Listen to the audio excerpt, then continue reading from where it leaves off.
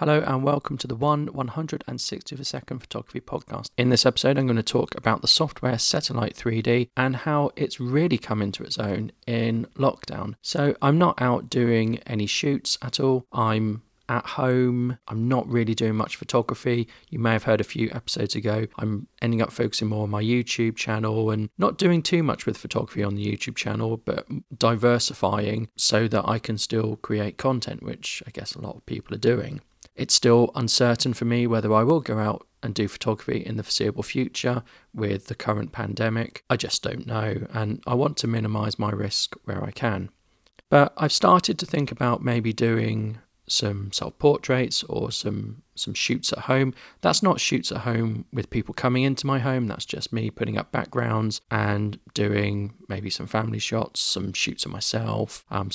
They would be self-portraits, etc. Now, we're currently in my house renovating and moving things around and redoing it, and maybe other people have found they're doing that sort of thing at the moment as well. So it means things aren't that stable. It means things are getting moved. It means we're storing stuff in my big shed where I previously was doing a lot of photography work and videography work. So it's just a bit difficult, really. Now, some time ago, I got a trial version of Setalight 3D, and I must say I was really impressed with it, but I didn't use it that much. And I didn't use it that much, just I was too busy.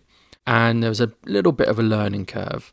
But then I started to think, I remember when I used to do the odd shoot in my living room, maybe I could start doing that again. But how effective will it be? Well, I'd have to get all my kit out, set it up, try it out, and then see and judge the results and see if it was effective. So it would be trial and error. Now, the problem I have is I don't have a great deal of room with all the things that are moving about, all the things that are coming in, etc. I have people as well to consider. So if I get kit out, I can't just leave it out and play with it and fiddle about and change things and change the position. I need to get it out, set it up, do my shoot, pack it away. I need to be really efficient. And I suddenly thought I can use Setalight for this because that's what the software's for. So I'll talk about the software and then I'll talk about how I've been using it. So with the software, you have a room, and I've got the basic version, so you have 3 room sizes. In the Pro version, you can customize the size of your room, and you can put a model in there and you can customize the model. You can pick from predefined models, genders, poses, clothes, hair color, hairstyles, etc. And it's got a camera that appears in the room. You can actually change the camera. You can change if it's full frame, if it's crop, etc. You can change the lens. You can change the ISO, the shutter speed, the aperture. It's great.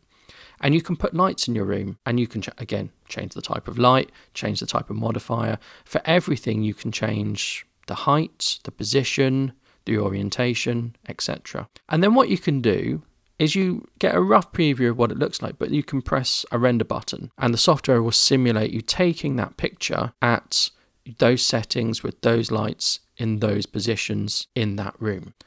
And you can do some clever things. You can put pictures in the room, you can put a wall, you can put a projection wall, which I'll come to later. So it's really good. So how am I going to use it? Well, first off, I measured the room, my living room. I measured its dimensions, and I went to Setalight, and I went to type in the dimensions, and it said, you need the Pro version for altering the studio dimensions. Oh dear. So I thought out of the box, and you can put walls in and you can put furniture in. So I pretty much added the furniture I have, because you can add things as props. I added the furniture I had, or rough equivalents of those furniture. They have sofas, they have various styles of sofas, they have sideboards, they have lots of things, stools, apple crates. So I added furniture that would simulate the furniture I had in the room. My room is actually smaller than the studio. So what I did was I brought a wall in, and I put the wall across to sort of act as an inner wall. And as you move things about, it gives you the dimensions. So I could accurately put in a wall, put in my furniture, and recreate the room. I then put a model in. It had a camera, it always defaults to the camera. But I took a photo and it was dark, and that's because there was no light. So you have to put a light in. And I think it's quite clever that you can't do anything without a light. Even if you ramp the ISO up, there's no light source in this room. There's no windows in this virtual studio. So it's really quite clever. And it prompts you, well, you have to put a light in because otherwise you can't take a picture. So it's quite clever, that. So put a light in, and initially it was just a speed light, and I pointed up at the ceiling to get some bounce lights. So I set my camera and lens to reflect what I would take the photo with. So I do portraits on a crop sensor Canon, so I set the crop to 1.6. I used a 50mm lens. I think I put it to f1.4, ISO 100. That's what I would start with, and then I could see what it looked like. Then I put a modifier on my speed light. I pointed it down rather than bouncing, and I went through my modifiers, and I just started with a one light setup.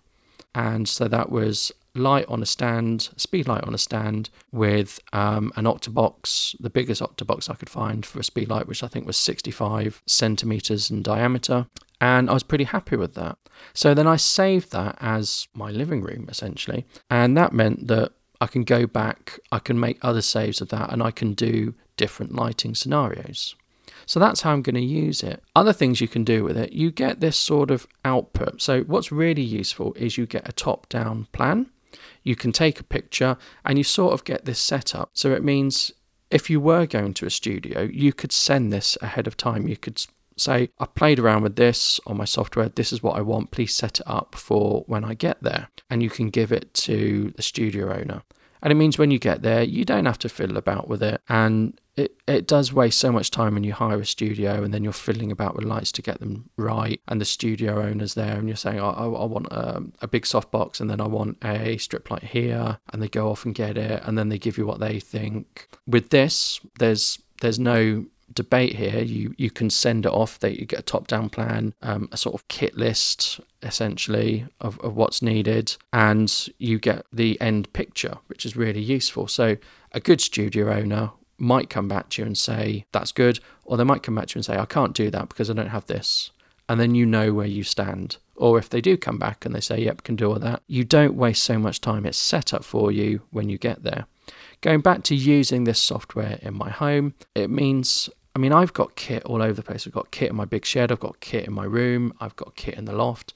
I've got kit everywhere. And getting it out is a hassle. Putting it away is a hassle. It takes a long time to do it. It takes time to set up. And if I do get time to shoot and do photography projects, I don't have a great deal of time when people are out of the house. I need to pick my windows and use them. So using Satellite is just going to cut down. I know ahead of time what I can get with one light, two lights, where I need to put things, etc. It's really going to save me time. And if something saves you time, it means you're going to do it more often. It's not such a drag. You're going to get more out of it. So I would recommend Satellite. It is very good. I think it is a little bit niche. It's maybe not for everyone, certainly not for landscape photographers or street photographers, but anyone doing portraits, it's really quite good. It's so customizable. You'll find you can't customize it as much as you want, and you can't pick as much as you want. That's one of the downsides of it. You want to do more than you can with it, but that's the same with everything. Has quite a good community, and you can see some people are doing some fantastic work on Satellite just in the virtual space. So you can actually use it to do virtual photo shoots if you wanted to. And I've seen some of those, some really good ones. And it can be very hard to distinguish between an actual photo shoot and one done in Satellite when things are done a certain way. So it is an incredible piece of software, and maybe consider getting a free trial just to try it out. So let me know what you think. Would you use the software to simulate a photo shoot? Would you use it for planning, or would you just not be into that sort of thing? Do let me know. Thank you. Goodbye.